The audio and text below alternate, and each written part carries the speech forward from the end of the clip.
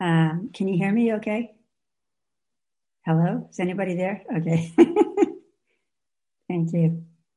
It was about almost exactly a year ago to the day that I was with you. And, you know, I miss you guys. It's great to see you. Yeah. Anyway, I was about a year ago, I was with you and I left because of COVID. I remember it was scary, at the time. I remember flying home with a mask and a shield and gloves, and I didn't eat anything on the plane and so on and so forth because we were at risk. And I just want to acknowledge that so many people have lost their lives and still are at risk all over the world. We're still in that pandemic.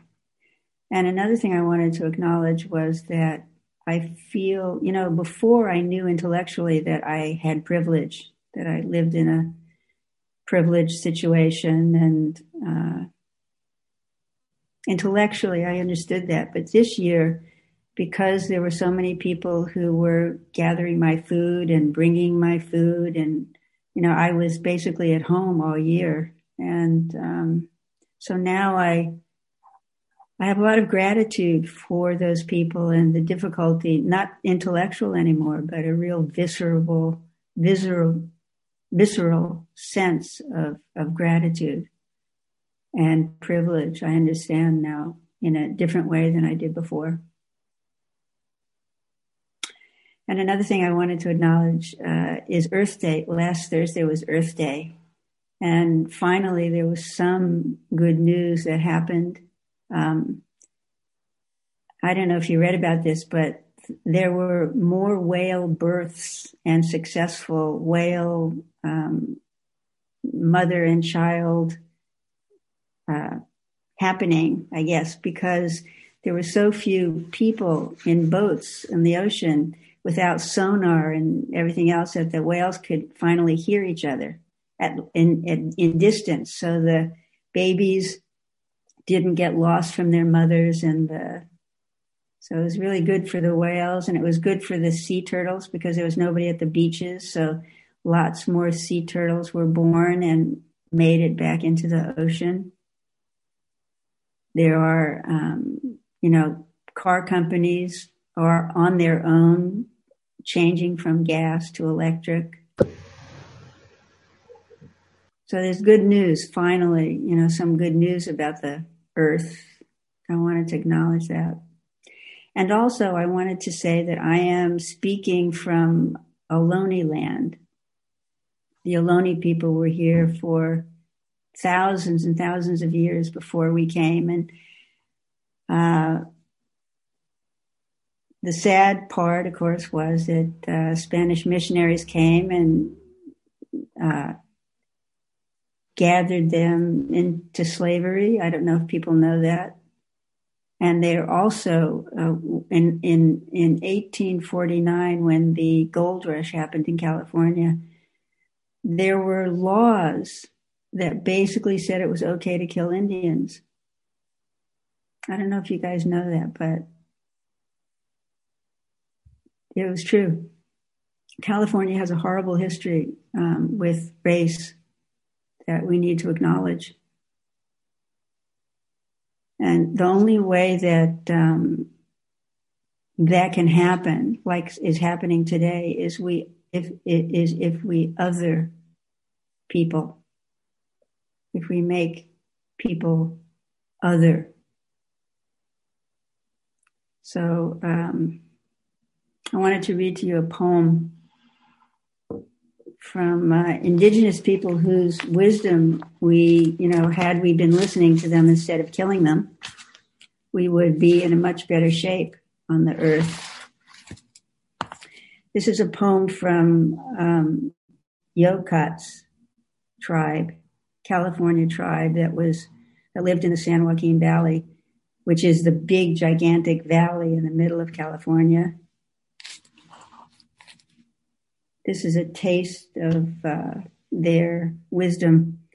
This is from a young woman. It's a poem. Do you see me? Do you all help me? My words are tied in one with great mountains, with great rocks, with great trees, in one with my body and my heart. Do you all help me with supernatural power and your day and your night?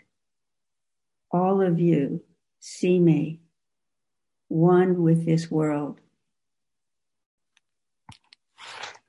Especially, California, Indian, the Southwest, the Indians of the Southwest, the Navajos certainly have this taste of wholeness, this taste of oneness, this taste of how we can live in balance on this earth. We should have been listening to them.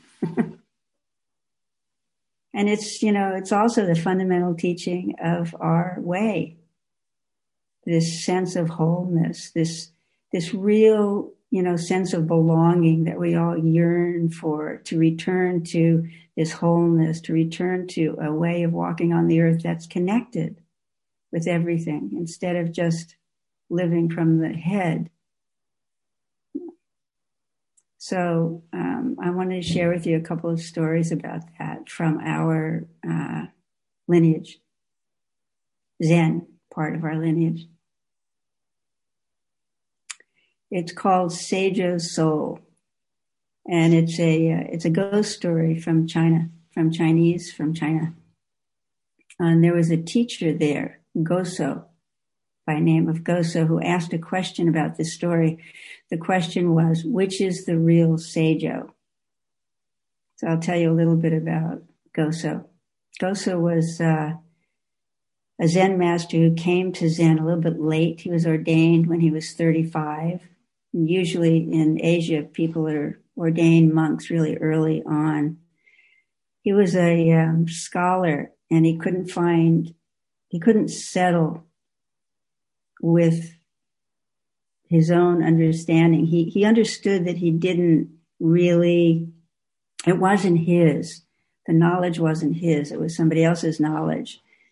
It's a famous kind of saying in Zen. You have to know for yourself. You can't, intellectual understanding in our way is not enough. So he went around, and he tried to find a good teacher, and he found a teacher, eventually did. And of course he woke up and he taught for, I think, 40 years. And there's a fun story about him. When he died, he told his community that he was going to retire, that it was time for him to retire. And the story goes that he took a bath, he shaved, he sat down, and he died. There's a story like that for a number of Zen masters. So anyway, he commented on this ghost story about Seijo, so I'll tell you the story. The story goes that there was a family who had two daughters, and one of the daughters was lost. One daughter was lost, and so the father was very attached to and,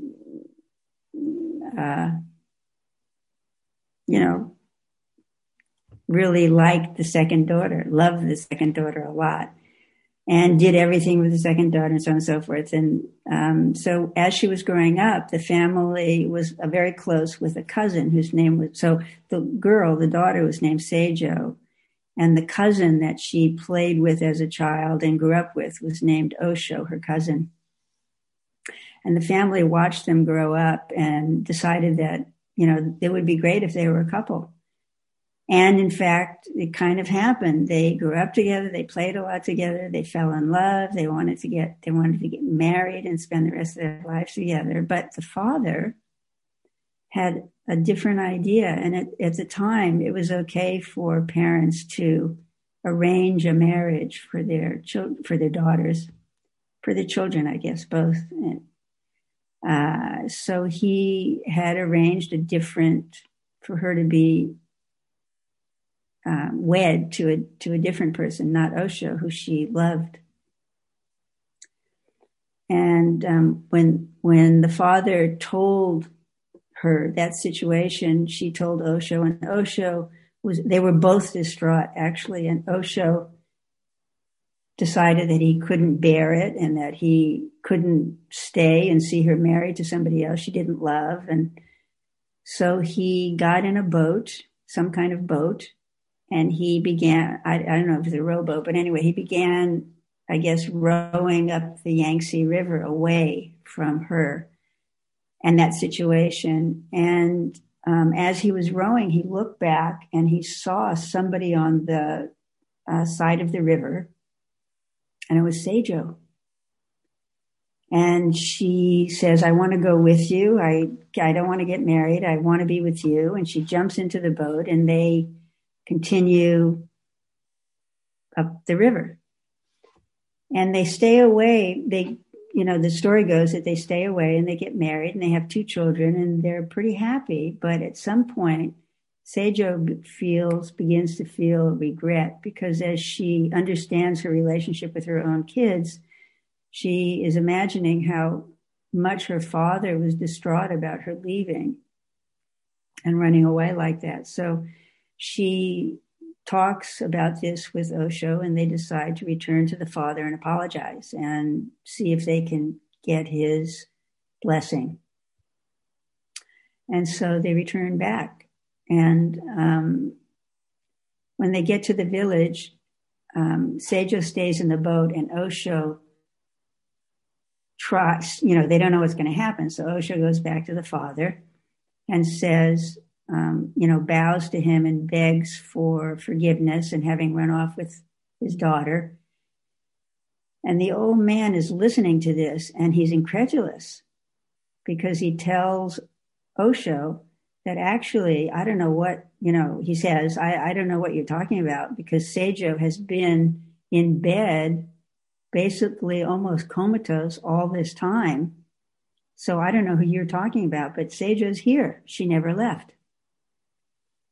And Osho says, how can that be? Seijo is in the boat. I'll go get her and bring her here so you can see. And as this is happening, the Seijo who is comatose in bed evidently hears this, and she gets up. And the Seijo from the bed and the Seijo from the boat come toward each other and meld, and they become one. And then Seijo says, I don't know what exactly happened, but when Osho left, I ran to him. I felt like ran to him in a dream. She doesn't know what happened. So Gozo takes this ghost story and asks this really wonderful question. It's kind of a koan. Which Seijo is real? Who is the real Seijo? Is the real Seijo the one who was connected to her own heart, mind, her essence, and goes to join her, what she feels is her real situation, her real self, so to speak? Or is it the Seijo who is sick in bed? Which one is the real Seijo? It's a good question, because we have a kind of a split in our own selves, especially when we begin practice. We have a being in us that we talk to, that we have judgments about, that we like or we dislike. We have qualities that we don't want to have anything to do with. We resist parts of ourselves that come out of us that we don't like, or that there are other parts of ourselves that we want to cultivate and be. And who is the real me? Who am I? This is a fundamental question of our path. Am I, my seeking person? Am I the grasping person? Am I the one who's resisting? Am I the one who am I? Am I the one who, when I sit, perhaps, sinks into a vast silence that is open and connected and silent and still, that can actually watch the mind movement that we call our egoic self? Which one is the real me? When we begin practice this, our ego is really all it is this movement. It's a verb. It's a movement of mind. There is nothing there underneath it. There's just this movement of mind, these thoughts that we are not in control of, obviously, right? And at first, of course, as is all of our experiences, we are totally identified with this movement of mind. I am angry, or I am happy, or I am, whatever.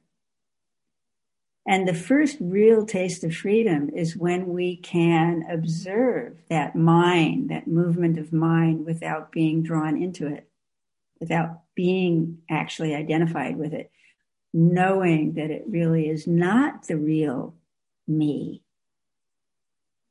It's just something that it is what we become free of.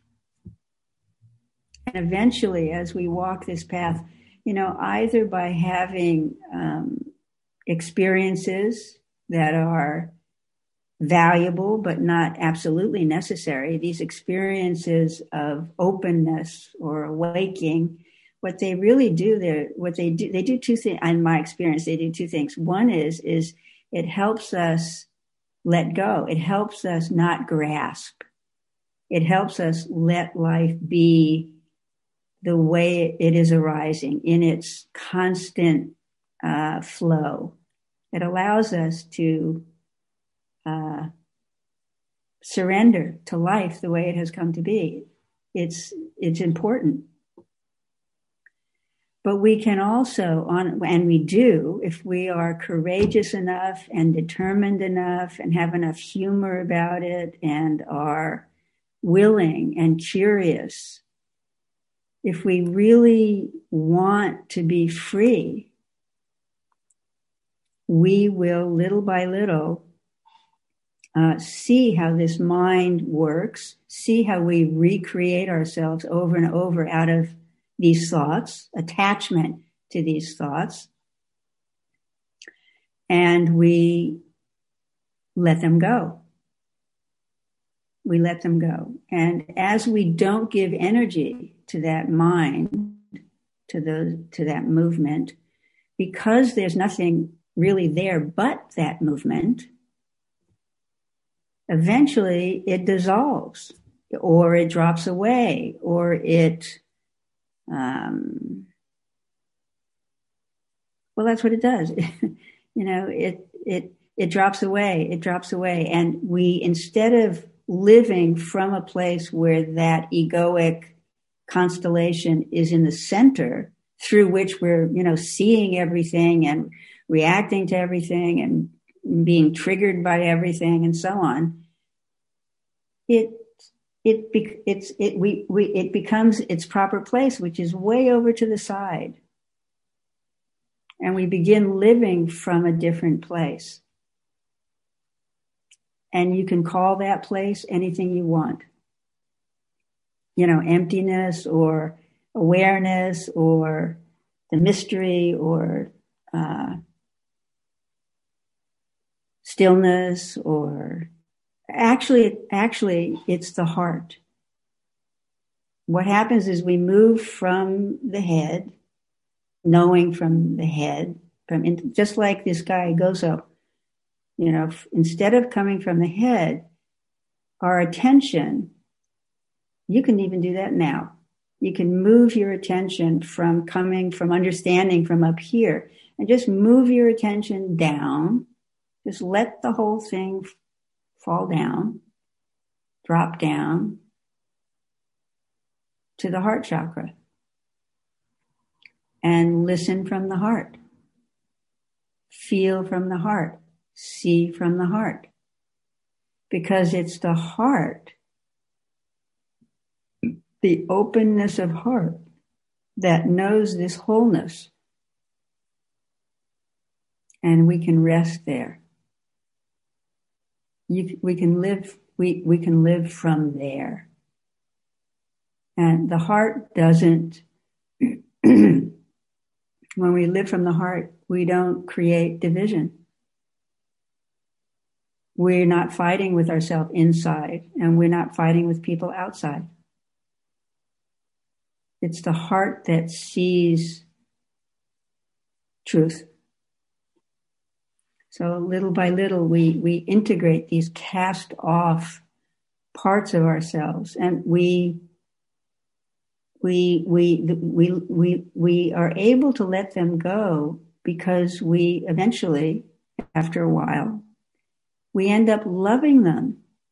These parts of ourselves that before were, I don't know if anathema is, I think anathema is the right word. They're separate from us. We cannot separate inside. We have to embrace all of those parts of ourselves that we want to, leave them in bed somewhere else. We have to embrace them and appreciate their teaching, because it's through our own suffering. It's through our own, creating these separations all the time that we find wholeness. There's nothing left out. Nothing. It's all the path. It's all the path. So here's another Zen story that I really like. This Zen story. It's a story that I turn myself now over and over again. It's from a teacher called Joshu, or in Chinese it's Jiao Zhou. He's a favorite teacher. He's a very famous teacher. I think of the collections of koans, the Mumonkan, which is translated as the Gateless Gate, and the Hekigan Roku, which is the Blue Cliff Record. That's a tongue twister. Of all of them, he has probably the most stories in them. There are numbers of them, and they're really famous. He also was very much older when he began practicing, and certainly older when he woke up. They say that he lived to 120 years. I don't know if that's true, but he was extraordinarily ordinary, is what they say about him. And this is a poem that he wrote that gives you kind of a taste of his, I think it'll give you a taste anyway. As a butterfly lost in flowers, as a child fondling a mother's breast, as a bird settled on a tree, for 67 years of this world, I have played with God.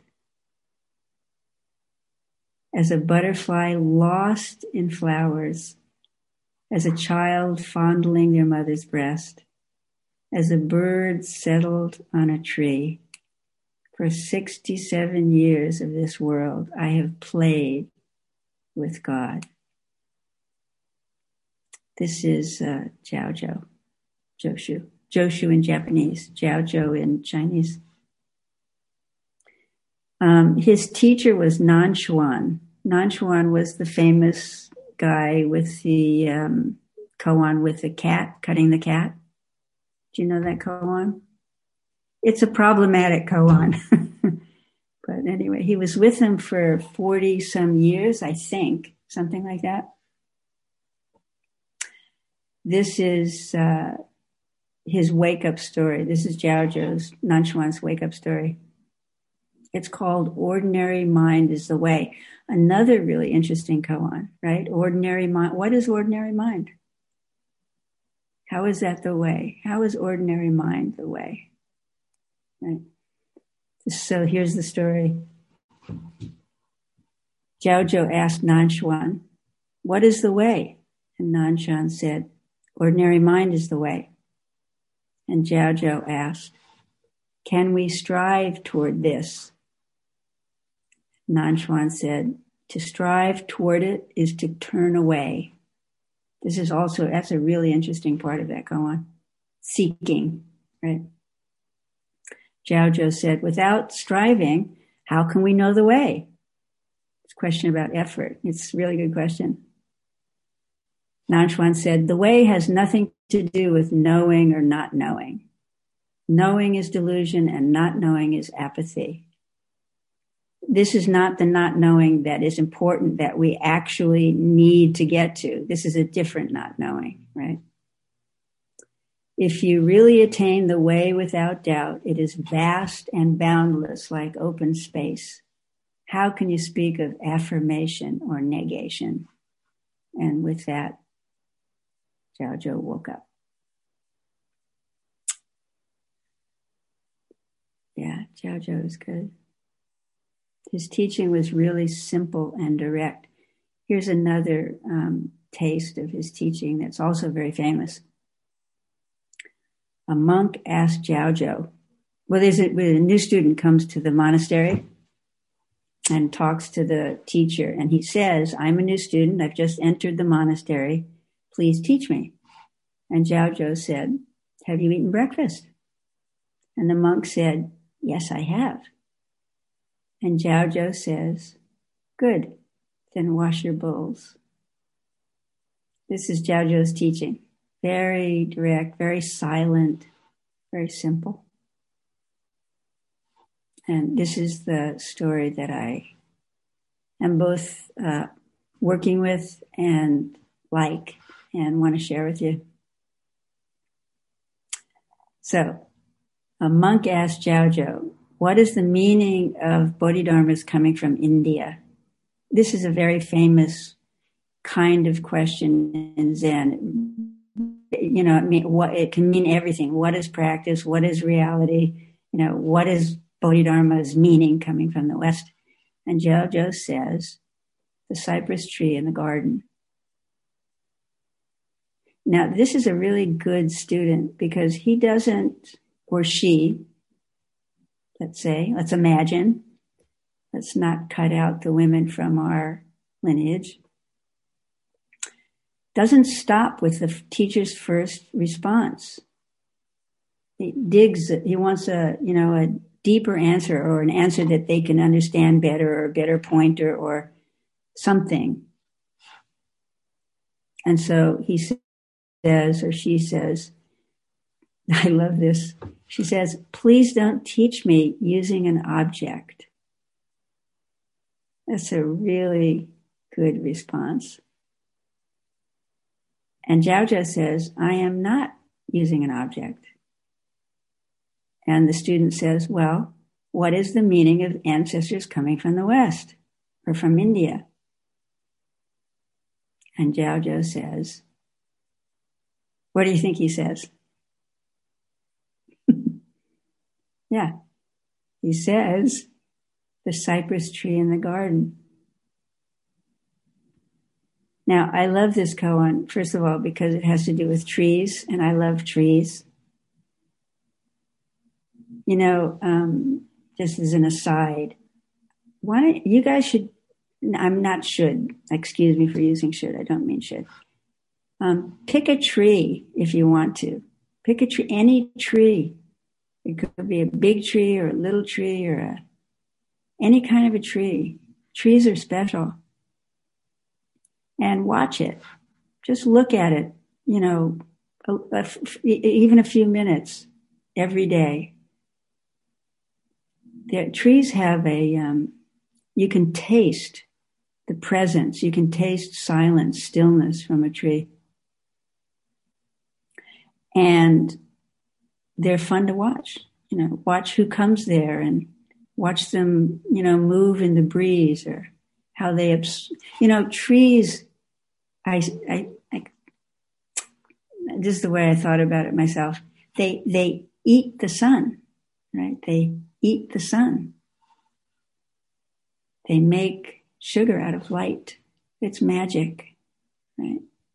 And here I am about trees a little bit, but in a forest, all the trees are connected. If you look, and they have done this, if you look, in the soil underneath the trees in the ground, they're all connected by mycelium, by mushroom structures that look like a brain underground.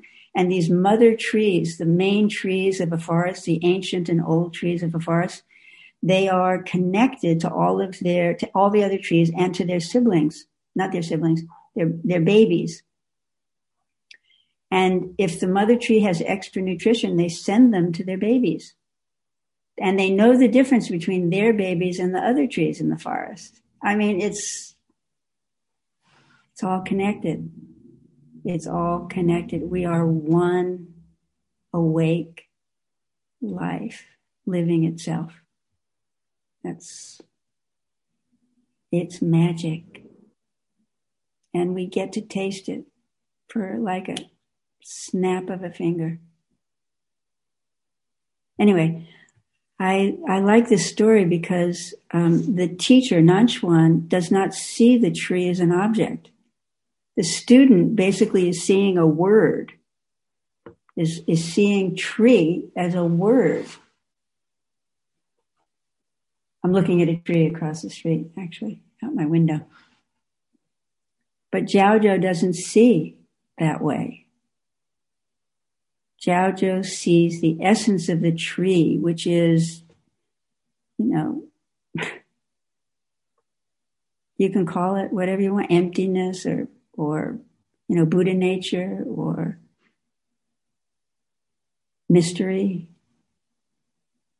But what Jiaozhou sees, he sees the same essence. He sees the essence of the tree. He sees the essence of the student, the essence of the bowl, the essence of himself.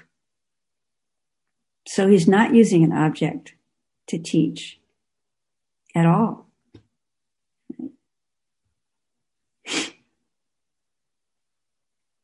This essence, this is the real magic part of it. This essence, this emptiness, this vast nothingness, somehow or another, there's awareness there. And somehow or another, it's beyond my understanding, somehow or another, when this awareness comes into form, it functions as love.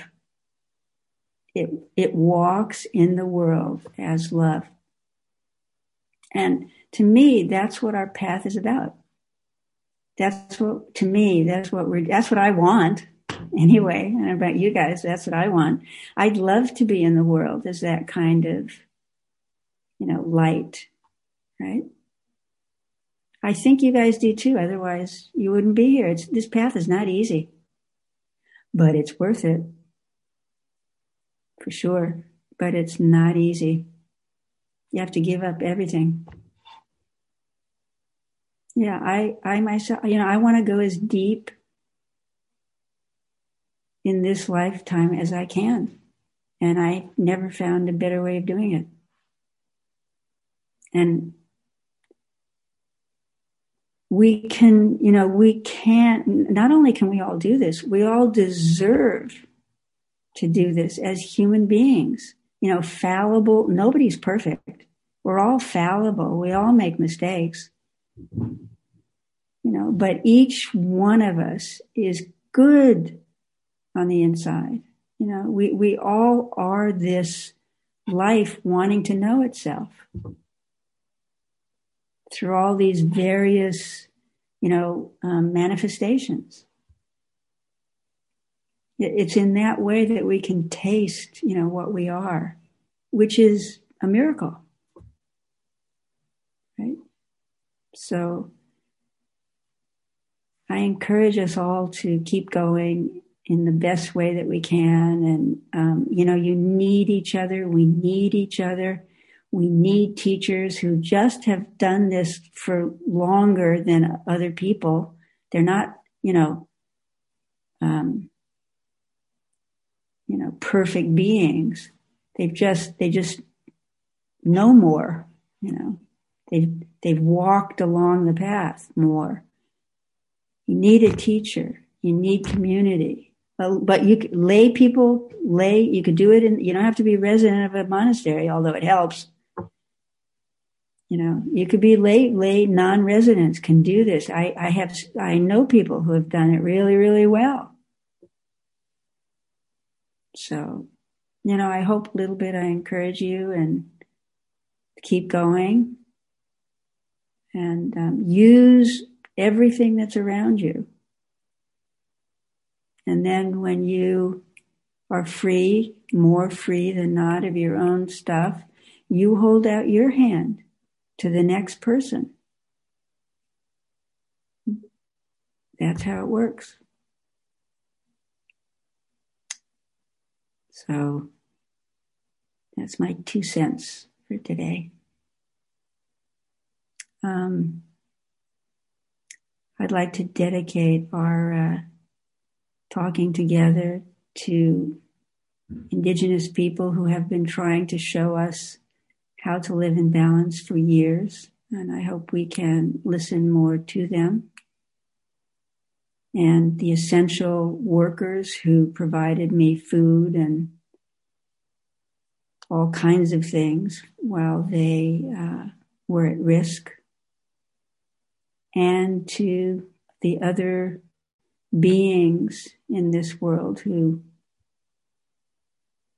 we share this living planet with. May we all find the truth and be free of this unnecessary suffering sooner than later. And enjoy this life that we've been given, this mysterious, magical place that we live together. So thank you for listening, and I wish you all well. And I look forward to coming to say hello to you in person when I can. May our intention equally. Thank you for listening to this podcast offered by the Brooklyn Zen Center. Our programs are given free of charge and made possible by the donations we receive. For more information on supporting Brooklyn Zen Center, please visit the giving section of brooklynzen.org.